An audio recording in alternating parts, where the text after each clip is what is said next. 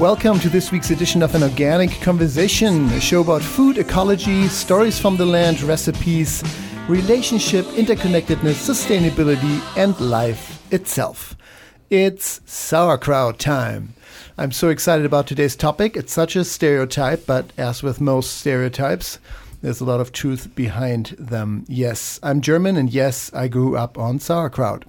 We had a wonderful show with Sander Katz on fermentation a few months back, and it was so well received that we wanted to do a follow-up show that would allow anyone to make kraut at home. So today is the day. Culture shift, making fermented foods at home is our topic in this hour, and we promise you that by the end of the show, you're eager and ready to make some kraut for yourself. I'm Helge Hellberg. I'm Mark Mulcahy. And I'm Sitarani Palomar. That's quite the promise. I love it. Me right? too. Right? Me too. You get him talking about that native homeland food, and totally. it's a whole different guy. It's a whole different guy. I can't wait to go to Hamburg someday and just eat with Helga. Yes. Oh, yeah, so fun. You've heard on the show that fall is my favorite season, and we've all waxed poetic a little bit about it. But the other day I saw something, and it occurred differently for me. It was migrating birds. I saw the geese going across the sky in that V where they each take the lead and everything. But I've never really thought about it. I've watched it in wonder, but I've never really thought about the migration of the birds. And, I've always wondered, where are they going, and where are we going? Where am I going, actually? And this amazing process of migrating from one place to another. I looked up this article on Audubon.com, and 4,000 species of bird are regular migrants, which is about 40% of the total world bird population. And there are birds that travel 9,000 miles each way between the Arctic and Africa, and that very bird only weighs less than an ounce. And yet it travels these huge distances. There's another bird that actually can regularly reach altitudes of up to 5.5 miles above sea level as it flies over the Himalayas into India. I mean, this whole migration process, can you imagine the desire so great that you are going to fly 5.5 miles high? I mean, that's where you're hitting planes, right? I mean, if you're flying that high. And I don't know, the process to me is fascinating, this whole thing of migration. Fascinating to me as well. I did not know that. Well, I was thinking about just how meditative it is to watch birds fly across the sky. If you just take some time to look up and see them moving, you just kind of feel like you're journeying with them. Or maybe it's because because there's a metaphor or a feeling of wanting to fly yourself. Or I don't know. It's just, it calls my attention to the symbolism. I don't know. Now I'm on a different thought train because I wasn't thinking about, first of all, this bird that weighs an ounce. I mean, a gust of wind and he's going to be thrown miles off course, I would imagine, but inherently knows to correct for that.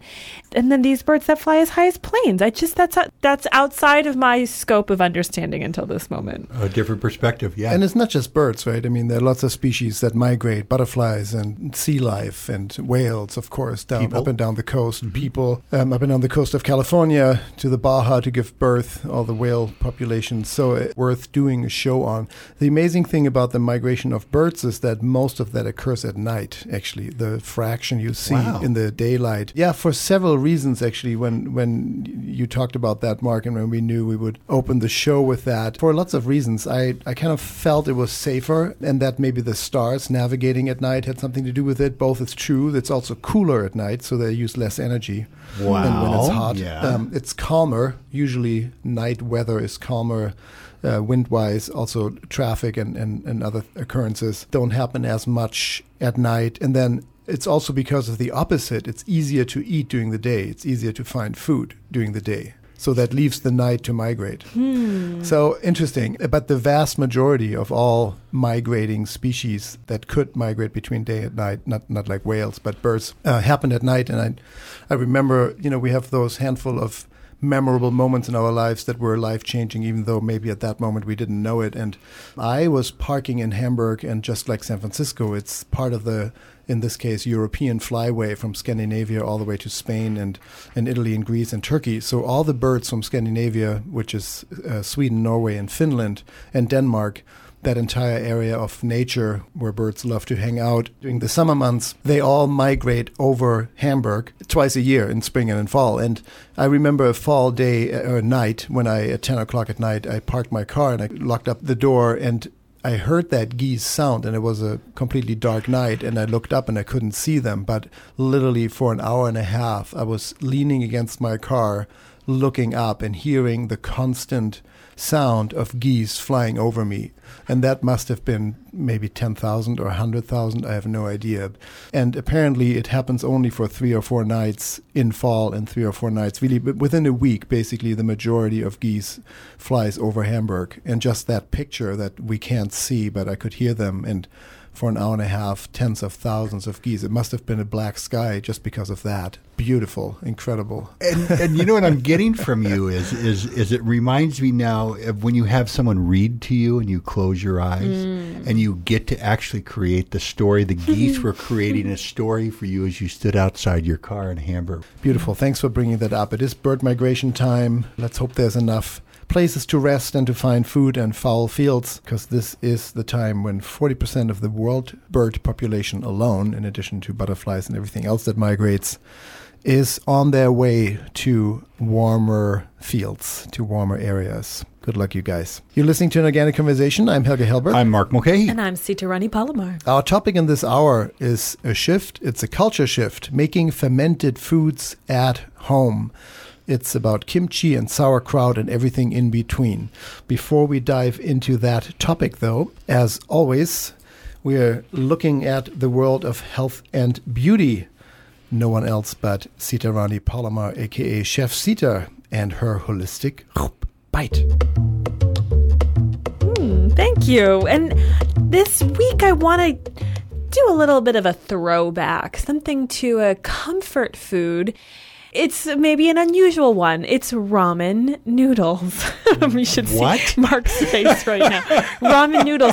You know, ramen, at least in America, I think, became really popular in the late 80s and early 90s. At least that's my recollection. I remember the very first time I had ramen. It was a mushroom ramen because I was raised vegetarian. And, you know, you see it as canned foods back then. There was canned ramen, and a lot of us are familiar with the packaged ramen. And my best friend, Rebecca, loves ramen noodle soup, even to this day, particularly when she's under the weather. It's like the things she craves are boxed macaroni and cheese and packaged ramen. And I love that because it's simple comfort food that you can make for yourself when you're feeling ill, because it doesn't take a lot of time. And we also, you know, have a culture where a lot of college students eat ramen because it's so quick to prepare, but also because it's so cheap. And I want to talk a little bit about the fact that because it's so inexpensive, at least these packaged kinds you get are also really void of nutrients. I mean, there was kind of a thing about college students getting scurvy again because they eat so much ramen, they're not getting enough vitamin C. So, but ramen, at least for me and for other people that I know, is a comfort food. So I have since been making a lot of ramen, but I'm doing it a different way. And I want to share how to boost this comfort food so you can continue to enjoy it. So here's how I begin. I saute some carrots and onion and shiitake mushrooms and garlic in sesame oil. You don't really need a lot of quantity. If I'm making it for myself, half a carrot and 2 shiitake mushrooms, that's all I need. It really does kind of give the right density for a noodle soup. And then I season the vegetables that are being sauteed in sesame oil with a little bit of tamari or a naturally fermented soy sauce. Then I add the vegetable broth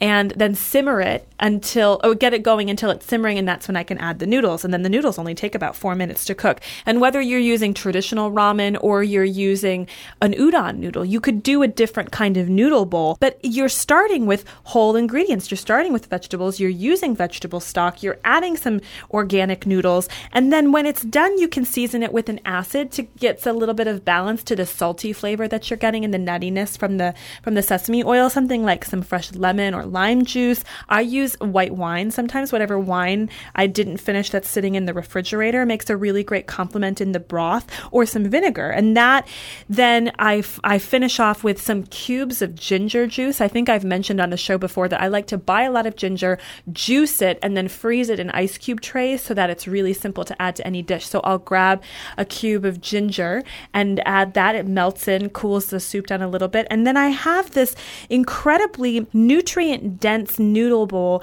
with carrots and onion and garlic and shiitake and vegetable broth and ginger juice, and then some sliced green onions at the end for a little bit of freshness. And then if you want to make it spicy, you add some sriracha. This is really simple. It almost takes as long to prepare as it did for me to explain it. You can do this and recreate that same delicious flavor. I mean, it's less than 15 minutes on any given evening. So enjoy those comfort foods. Find a way to boost them with nutritional value so you can take the things you loved as a child and make them a little bit more adult. And that's this week's Holistic Bite. Thank you, Sita. That's Chef Sita Rani Palomar with the weekly tip from the world of health and beauty, inner and outer ramen noodle soup. Mark. There's something that just two things occurred to me. Is my nephew in college was growing up on ramen, right? And I always thought, why would you choose that? And then I realized the reasons. But what you're talking about is actually creating a nutritious meal while still having that comfort and that ease, which many people are looking for. And so I love this, and I'm actually going to try it because I've never been a ramen fan because it was always like, why would I eat this? I might as well just eat the box, right? And so now I'm getting a whole different perspective on it. And I just thought of something. I thought, in Germany, I could be wrong, but they don't have ramen. I would be willing to bet that in Germany, they do not have ramen. Sadly, so I don't really know what you guys are talking about. I can't say that I know what ramen is. I know you mentioned another udon noodle. Of course, I know what a noodle bowl is and have had udon noodles, but ramen, no, never. No.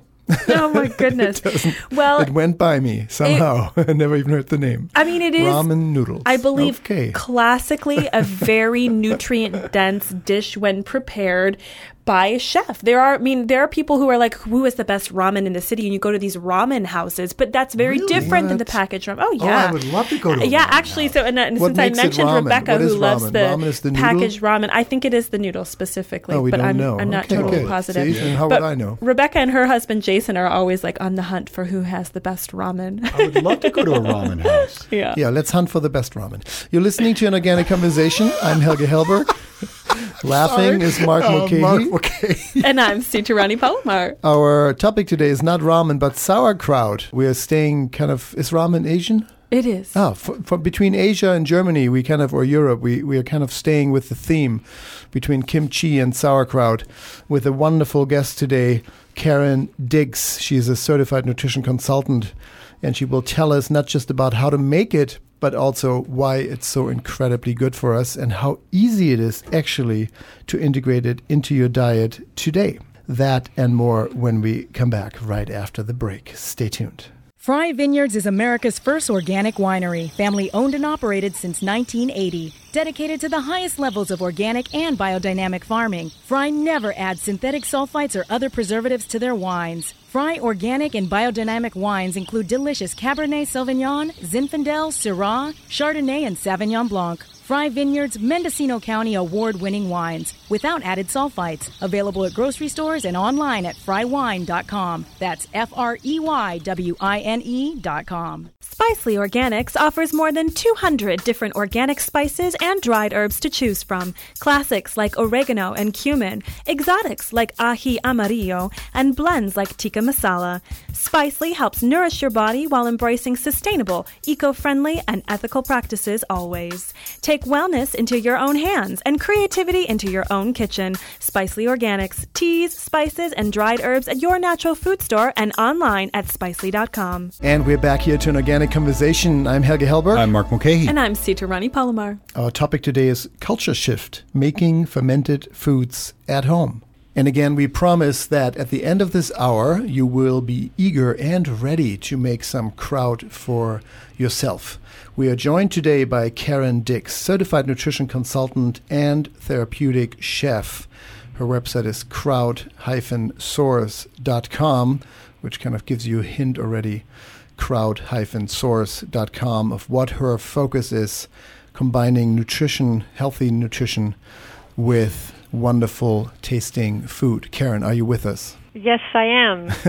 Welcome to the show. It's so great to have you. Thank you so much, and thank you so much for inviting me. It's a pleasure to be on. It's great, and I'm so happy to have you here. We've done a couple shows on fermentation, but I really was excited when you started talking about your work. And so, you know, everywhere I go, I travel all over the country. I'm in airports, I pick up magazines and everything. It seems like everywhere I go now, people are talking about fermented food. And 2 years ago, that wasn't true. I mean, I work in natural food stores all over the country, all over North America. And now it just seems like everybody, every juice bar, every store has, you know, there's these raw sections, these fermented sections. It's like exploding. And there's just this excitement for people, you know, about fermented foods. And so, you know, what's occurred right now in the culture that has made fermentation so popular? You know, thank you so much for noticing that. And it's almost as if symbiotically everything is converging together to force us to take notice of cultures that are proliferating in our society, and definitely in the food world. I feel that is a revival of a tradition that was pushed sort of to the background for many decades. I don't want to do like a whole food history of it, but I think with the onslaught of industrial culture, you know, the industrialized age, and trying to cookie stamp everything into a package, industrial food, industrialized farming. So for many decades, we've been sort of living under that yoke. You know, as you know, at an organic conversation, things that are alive and vibrant cannot be kept down. So I think it's basically time has come for live culture foods to make a revival, but it's not a food movement that's a fad. It's really just something that was there all along, and now we are rekindling the necessity to really enjoy fermented foods or lacto-fermented foods, because inherently we need that connection with foods that have live cultures. In terms of health, as a nutritionist, you know, the biggest buzzword in microbiology right now is to look at our gut ecology or the gut terrain. And the buzzword is the microbiota or microbiome that has been made very popular with the help of mycopollen. So everyone who's into health and nutrition and lacto-fermented foods are beginning to realize the importance of having a good gut ecology. And a big part of that is being driven by an awareness of fermented foods. Well, you know, Karen, listening to you, that now, you know, my health person sitting here goes, well, of course, yes, I want that. I want to have more of that. And yes, and those are the exact things that I've been reading, and you're right, spot on, perfect answer. But my question now is, what changed about our taste buds? Because Americans that I can remember growing up, unlike Helga growing up with sauerkraut, you know, we're not a big fermented food society. I mean, maybe pickles, right? Maybe occasionally sauerkraut at a baseball game or something like that. Where did that kind of shift happen, that our taste buds have kind of evolved to where we're ready to also embrace the health benefits of this? Right. Well, you know, the good thing is everyone has taste buds to begin with. And most of us. I think that, fortunately, you know, like you don't have to add more taste buds to your already existing taste buds. So I think what's really exciting is that so long as you have taste buds, whether you have many or not so many, because there are people who are known as super tasters. But granted that you have, you know, the basic taste profiles on your receptor sites, part of that is actually really recognizing that fermented foods serve us, you know, on a taste level, but also I think on a deeper level, energetically, it really resonates with how we are as, you know, natural beings, because the incredible array of lactobacilli bacteria that's really good for us, all of the things that are floating around that we actually can't see, it lives in harmony with us. And I think, in a way, it's us actually now realizing that we need to enjoy these flavors. Some of them can be quite challenging to the uninitiated, but I think once your body recognizes that awareness, it's like coming home, you know. For someone who may have been used to eating, you know, a lot of processed foods, when they clean up their diet a little bit and return to whole foods, even if you don't look at fermented foods, but for a person who sits down to look at a store-bought conventional tomato versus an heirloom tomato that has been grown with care on an organic land, the difference between those two is like night and day. So I think in a more advanced level now, Americans, their taste buds are reawakening to what is really authentic and true and part of our heritage. And knowing how much the brain influences our behavior, of course, once a trend towards healthier food options, once blue-green algae or whatever enters your diet, or more kale, you get used to the taste and the flavor. Once your brain tells you this is really healthy and you had your first wheatgrass shot, whatever it may be, the second one will be less intimidating, or the second salad with kale, or the second portion of sauerkraut. Yeah. So the brain and the knowledge how healthy it is, I do believe and have experienced myself, lets us overcome that initial hurdle. But even though we have almost moved on, I do want to compliment you on bringing in the societal shift to more culture. I think there's the fourth leg of the four-pronged effort of sustainability: social, environmental, economic, and cultural. The need for culture, the heirlooms, the natives, indigenous wisdom, all that which has almost gotten lost or lost in some areas is now reevaluated and brought back. So it's interesting that the culture, or the society that is shifting towards culture as a value, is also shifting towards culture in food and in fermented foods. Beautiful arch that you created there. I wanted to pick up on one of the things that you mentioned, Karen, which is this desire for the lactobacilli that's kind of everywhere, right? We're starting to be drawn to it because it's in the air, and we're developing a deeper relationship with it. I think the fact that yogurt has become such a popular food, actually, over the last decade or a little bit more than that, I think that was maybe somewhat of an introduction into the sour foods and the lactobacilli. And now the cultured vegetables, the fermented vegetables, which also possess lactobacilli, are becoming a little bit easier. We're getting there because we were already partly there with the lactobacillus in yogurt. And you made a very important distinction, Karen, when we were talking about this. You said not just fermented foods, but lacto-fermented foods. Can you tell us what this means? What is the distinction between the two, and why is it important to differentiate? Sure. Thank you, Sita. So, there are actually many confusing terms when we look at lacto-fermented foods or fermented foods or live culture foods, and sometimes all of those terms are just kind of intermingled, and it's hard to differentiate between them. The term lacto-fermentation refers to a process in which we give the right environment, the proper pH, so that lactobacilli bacteria can proliferate during the fermentation.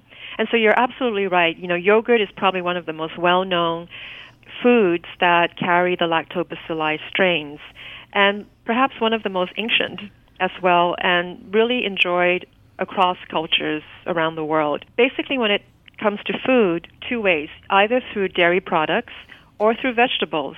With vegetables, we need to take it to the fermentation process.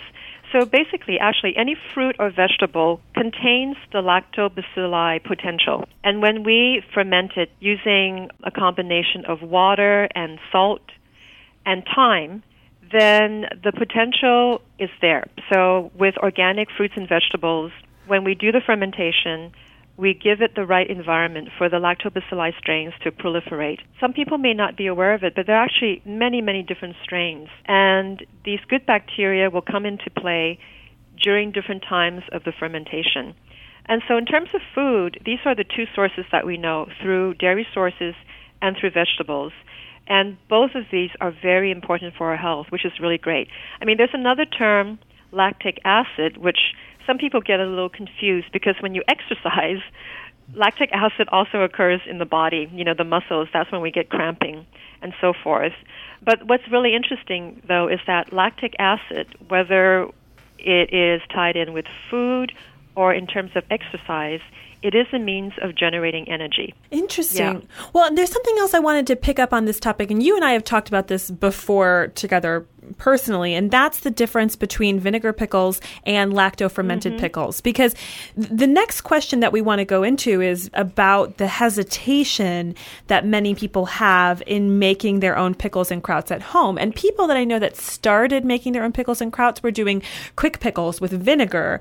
But there's a really important difference between vinegar pickles and traditionally fermented pickles. Can you tell us what that is? Yes, and I'm so glad you brought that up because people really confuse that term pickling or pickle or preserves. So in terms of just the word pickled something, I think a lot of people, they do associate it with using a vinegar, because with the vinegar, the pH is at a certain state where it will just preserve the vegetables that you want. This in and of itself is fine because it is a traditional way of preserving the harvest. So if you are growing a lot of, let's say, cucumbers or squashes or whatever in your garden and there's a surplus, the easiest way is to preserve it through pickling, which is one process that many people are more familiar with. The other process of preserving would be lacto-fermentation. So the difference between cucumbers that are being pickled using vinegar and one that is just using a brine, which is a salt and water solution, and thyme, is that the one that is pickled with vinegar, depending on the type of vinegar and the pH, most likely will not have any of the lactobacilli strains in it because of the pH of the vinegar. Is not compatible with their growth and flourishing. Whereas if you took your summer cucumbers and you placed it in a brine solution with herbs and spices and ferment it properly in the proper manner and give it time, then the lactobacilli strains will actually proliferate. And so you have a product that has live cultures providing you with probiotics. So that's the main difference between the two. And Karen, we do want you to walk us through that. How is it made?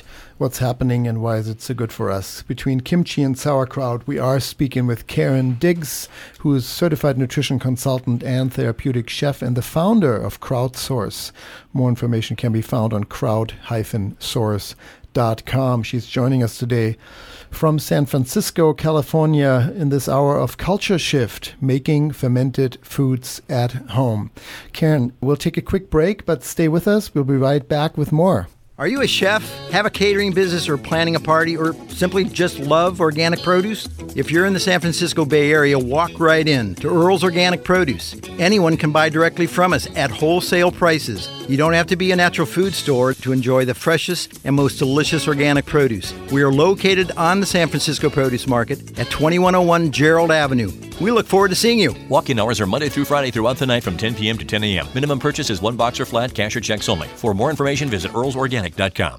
Are you interested in making healthy food your profession? Bowman College is a leader in the field of holistic nutrition and culinary arts. Their professional training programs prepare individuals for successful careers as nutrition consultants and natural chefs. Study at one of 4 locations in California and Colorado, or learn from home in a self-paced mentor distance learning program. Find out more about their classes on holistic nutrition and culinary arts at bowmancollege.org. That's BAUMAN college.org.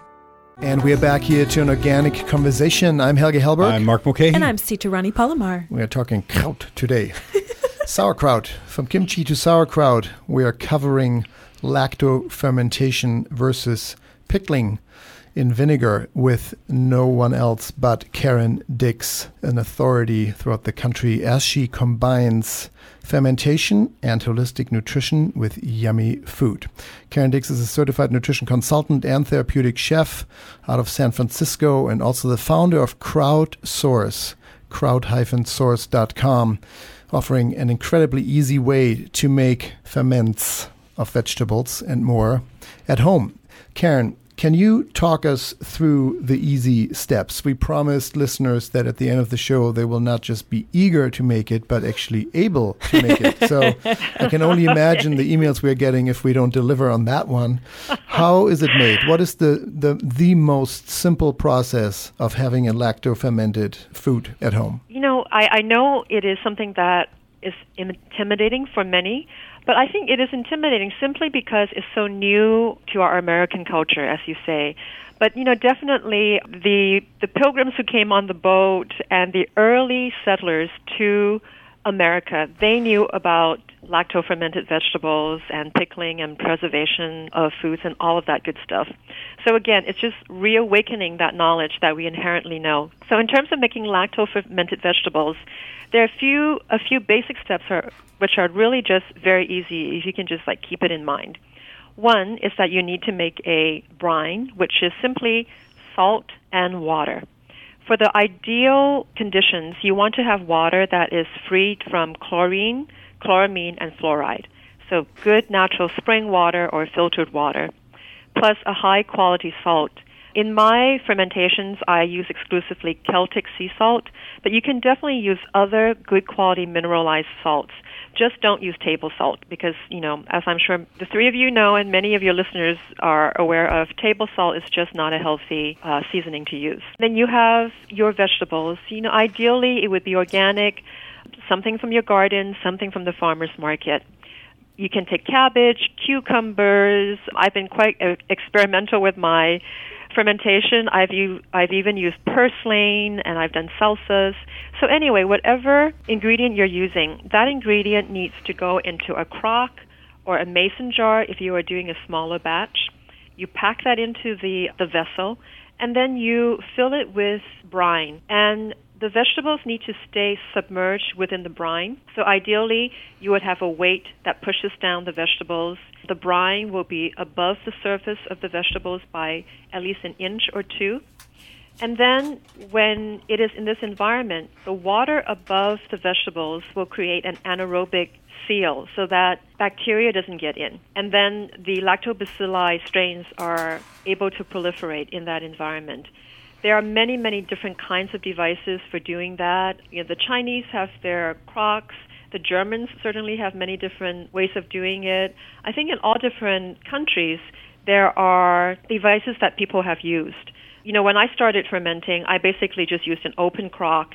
And when I, cut all of my vegetables up, I would pack it into this crock, and then I would find a plate where the circumference is just enough to put into the crock, and then I would try and weigh the whole thing down with stones or another jar, and then cover the whole thing with a cloth to keep, dust from going in or insects from going in. So it can be as basic as that. If you want to go one step beyond it, there are other devices that you can use. But the important principles to keep in mind is it has to stay submerged. You need to have something covering your fermentation so that it doesn't get contaminated. And an ideal temperature is between around 72 to 75 degrees. But having said that, the fermentation process is very flexible, so it can actually withstand a higher temperature or a cooler temperature. And you can play around and adjust that. If you happen to live in a climate where the ambient temperature in your kitchen is, warmer, let's say 80 or 82, 83, you can add more salt so that the fermentation process goes a little more slowly. Because the slower it goes, the more flavors it will develop. If you're living in a very cold climate, let's say it's below 70 degrees Fahrenheit in your kitchen, then use less salt. The fermentation process will happen quicker, and then you can enjoy your fermentation sooner. So these are sort of the basic things that you need to follow. Beyond that, though, I have to say, with fermentation, it is not a cookie-cutter process.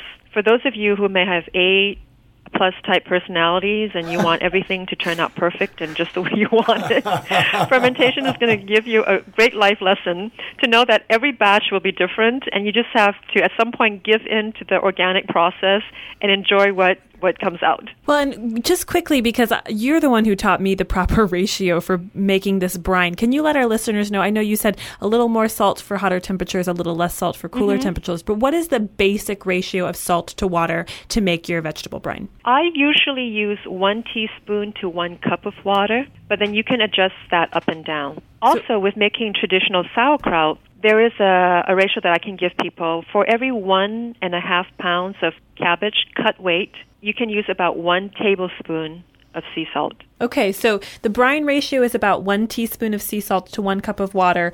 If you're doing sauerkraut, though, you can do 1.5 pounds cut weight cabbage with 1 tablespoon of salt. Tablespoon salt, yeah. Okay.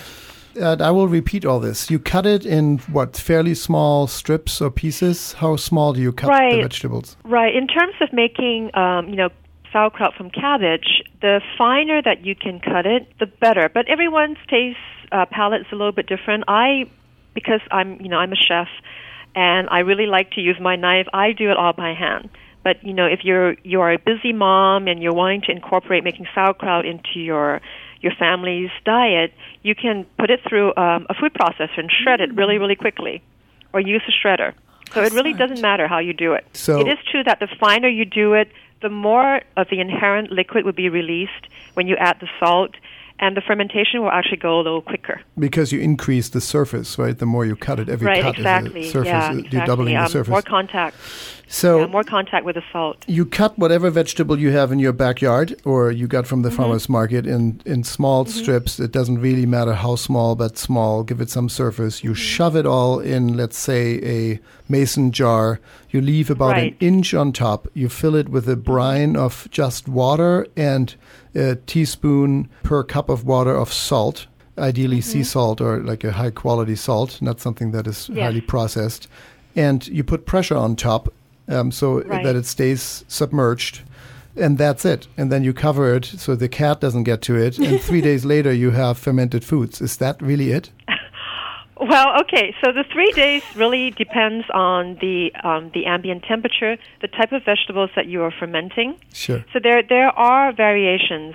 As far as the science behind whether to ferment it for a number of days, or if you read some fermentation books, for instance, the king of fermentation, Sandor Katz, he recommends that people leave their fermentation for weeks, if not months. And for some people, that's okay. For other people, that's a long time to wait for fermented products.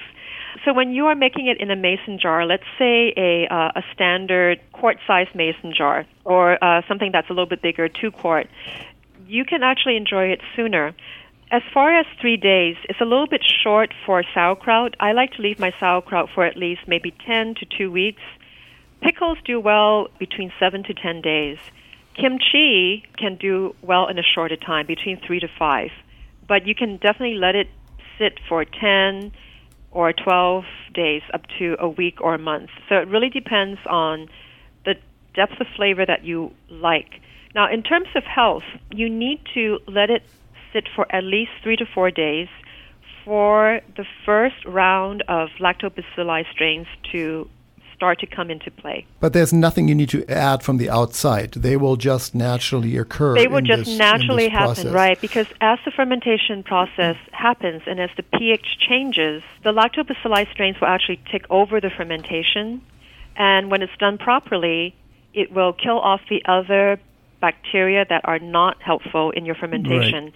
And then they will start to thrive.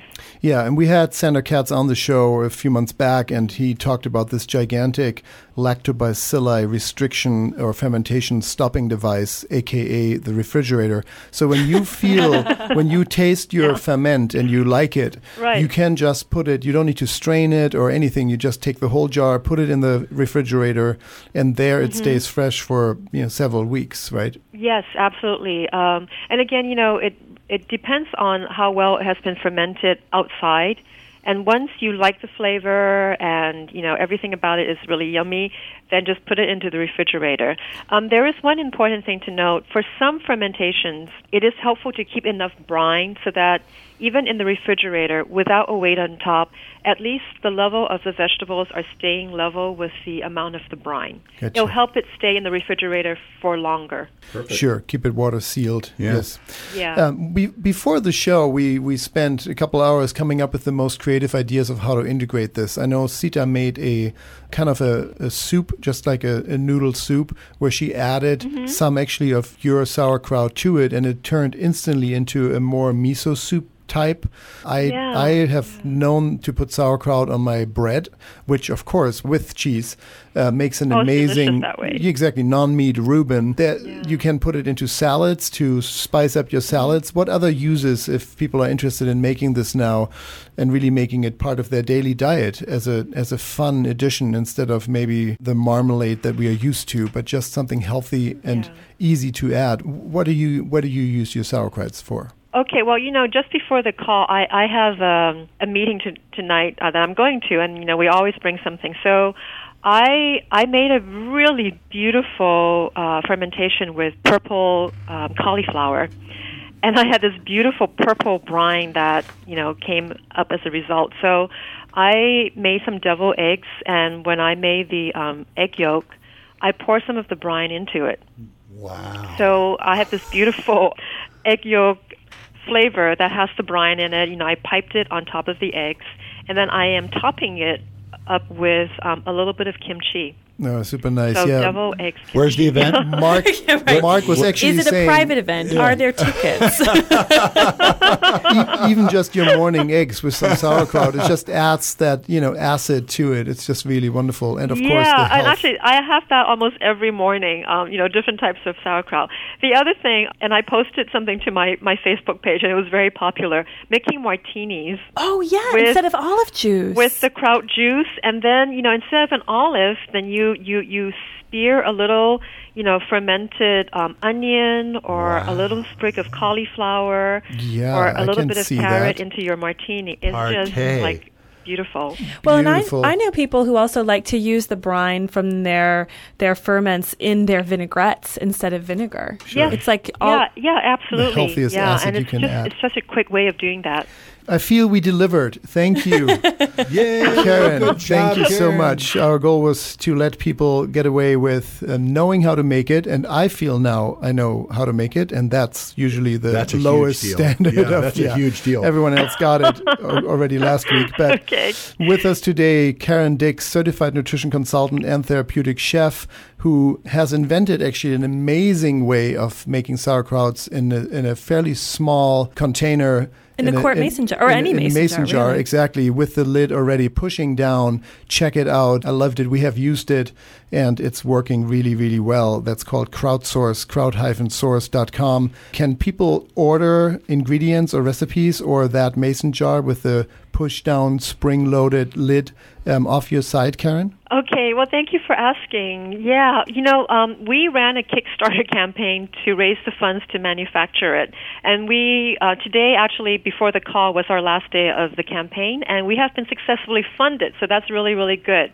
We are now going to go into production, so the crowdsourced devices won't be ready until November. Okay, great. At which time we would fulfill the orders from our backers at the Kickstarter campaign. And then as soon as that's done, it will be available online at our website and also through, I guess, maybe several stores in the Bay Area initially first, and then we'll look into wider distribution next year. Yeah, national show. People might order online. Again, that's crowd-source.com, and that's no one less but Karen Dix, certified nutrition consultant, Crowd Queen, and therapeutic chef, and the founder of Crowdsource, who was joining us today from San Francisco, California. Thank you, Karen. May the American culture not be pickled, but be lacto-fermented. Great to have you on the hour. Thank you so much, Thank Olga. you. And Sita and Mark. Thank you, Karen. Bye-bye now. Care. Wonderful. Okay. Bye. All right. Lacto-fermented. Yes, that was amazing. And I actually really feel I can do it now. It's complete. It's so simplified. easy. It's so easy. Mm-hmm. Way easier than I've ever understood. So I would love to see you do that. And which vegetables can we use, Mark? That's what's coming up next. You're listening to An Organic Conversation. I'm Helge Hellberg. I'm Mark Mulcahy. And I'm Sita Rani Palomar. What's in season from the produce doc? That in just a minute. Stay tuned. Produce is ever-changing, seasons coming and going. At Earl's Organic, we have been sourcing solely organic produce for over 20 years. Since 1988, Earl's Organic Produce has been establishing strong relationships with growers and developing a deep understanding of the seasons, so you can offer the most delicious organic produce to your customers, staff, and clients year-round. For organic produce, visit Earl's Organic Produce at earlsorganic.com. That's earlsorganic.com. Spicely Organic's emphasis has long been on the natural health benefits of organic spices, and now Spicely is excited to share more health benefits with the introduction of their hand-blended organic teas. Choose from black, green, white, mate, oolong, pu'er, and herbals blended with their signature spices like vanilla rooibos, sweet turmeric, and honey lavender. Spicely Organics, teas, spices, and dried herbs at your natural food store and online at spicely.com.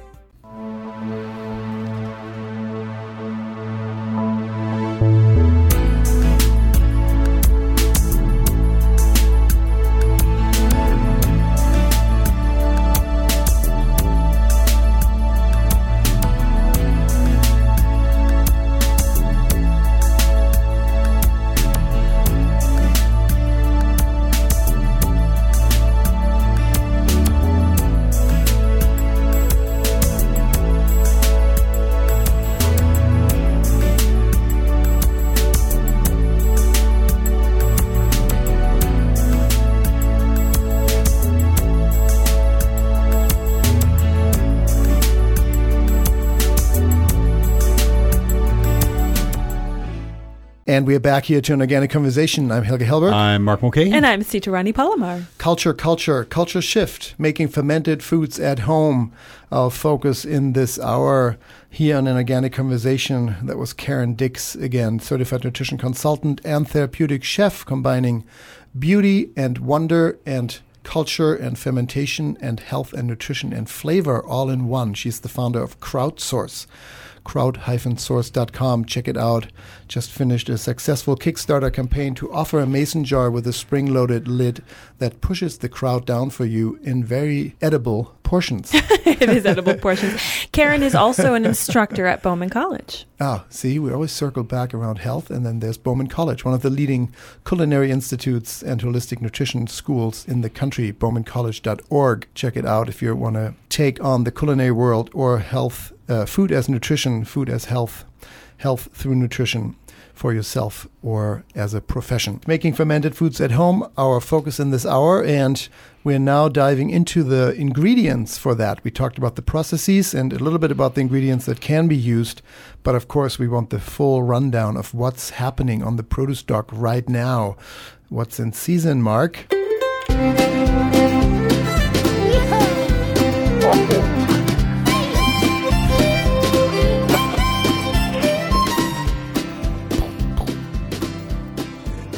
You know, I think the only reason we do what's in season is so that you can say yeehaw. I think that really is the only reason that you get... I added the horse today, too. And the gunshot. Yeah, and the gunshot. Showdown. I mean, heck, this is going to be Gunsmoke before we know it. Now, you have props. Yeah, he's going to be in a cowboy hat. Can you imagine that? They had fermented food in the Wild West. They did have fermented food. But yes, today, great show, Earl. Welcome to the show. Today we're talking about something that we see in the produce department year-round, actually. There doesn't seem to be a department where I ever go that this isn't in the produce department, but now it's a little different because now we're starting the California season on kiwis. And so for all of you who don't know Earl, we have Earl Herrick, the voice of the San Francisco produce market from Earl's Organic in San Francisco, coming to join us to talk about the California kiwi season. Yay! You're right, Mark. It's year-round, and California season starts around September, October, November. It really varies, but not too much within that area of time. October is really you're starting to see them right now. All year availability amounts to, well, they were started in New Zealand, and from there California got into it in the late 60s and 70s. And so production is mostly looked at in New Zealand as May through October. And just like many other fruits, they ripen all summer, harvest in the fall, and then you have California kiwi pretty much October through April. So it's a year-round. There's also production out of Italy, a pretty good production out of Italy and Japan. So it can be found year-round all over the globe. And it grows in areas that are kind of like stone fruit areas. Warm days, really hot days, and it's got to get cold enough, what we call chill hours, so it allows the vines, because this is a vine, to sleep and rest, to invigorate, to put out good, wonderful fruit the next season. Yeah, it's actually kind of interesting when you go to a kiwi farm and you see them trellised, just like grapes, right? And just hanging down there, these fuzzy little brown globes just hanging above your head sometimes. And the weight of it, right? I mean, we're talking trellises of where the globe has, 30, 40, 50 kiwi on it? Oh, yeah, more than that. They're really kind of arbors and trellises, like exactly. you say, and they have to be pretty well manufactured and to hold up the weight. Up. Yeah. And in addition to that, kiwi orchards need a windbreak. Think big trees like poplars, because if it gets a good wind, not only will it scar the fruit, but it also can damage the vines. Mm-hmm. So because they're a bit different, and they're obviously much bigger than thinking grapes. So protection is very, very important. Well, and interestingly enough, Earl, so now we're going into California, so that's domestic. What's the kiwi crop looking like this year? Any updates on that? You know, we've had a great year. The drought hasn't really affected it much, even though kiwis require a sufficient amount of water. Most orchards are on a drip system. Most guys are saying, and this is what I'm hearing across the board with lots of different farmers, is we got to get some rain this off season. We're talking October through May. So as of now, is a really good crop. What you're seeing as the import season finishes, a lot of small fruit. It's not uncommon for the last of the crops to be small because big fruit is more popular. So what's left is the small fruit. So you've probably seen a bunch of small fruit around, but as California comes on, we'll get back to the real nice big pieces of fruit that we're all used to. And so quality or flavor-wise, domestic crop, as always, and local economies and all that taken into consideration, but it sounds like flavor-wise you would be able to tell a California-grown or a domestic one versus shipped from half around the world? You know, you would think so, but as the season goes on, if they're picked at the right sugar level, they're going to ripen properly. Gotcha. So, but there is a time, though, where it's very, very obvious, and that's when the old season stops and the new season comes on. Because the old product is always going to be a little bit sweeter because almost all fruit is picked a little early to jumpstart the market. Sure.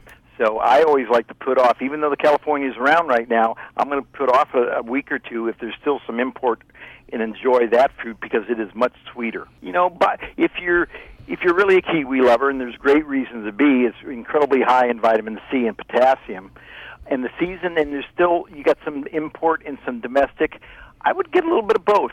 I'm a lover in general, by the way, kiwi or not, but yes, we will do that. Wonderful. Domestic kiwi are in. Thank you, Earl. Yes, sir. Enjoy those little fuzzy balls. Okay, so that was this week's What's in Season. Helga and Earl, you guys have a fun time with that Zinfandel tonight. And thank you for being on, Earl. We look forward to talking to you next week. Go out and get some kiwis. Mark eats his kiwis like apples. Haven't you seen him? No. Really? Yeah, the whole thing. Go to anorganicconversation.com and check out the video if we can. I want to see that. Okay. Wow. Things I did not know. Thanks, Mark Huey. That's wonderful. How do you pick a perfect one?